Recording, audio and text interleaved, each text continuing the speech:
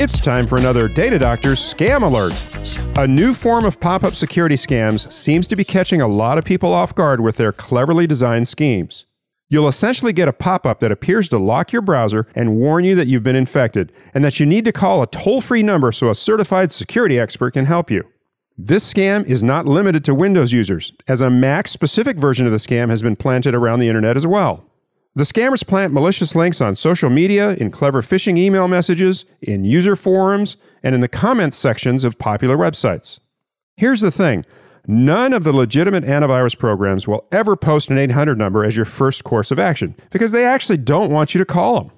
Good security software will block known attacks and malicious websites and will only detect infections during a scheduled or manual scan. They won't ever pop up their 800 numbers, so now you know that's always a red flag. For Data Doctors, I'm Ken Colburn.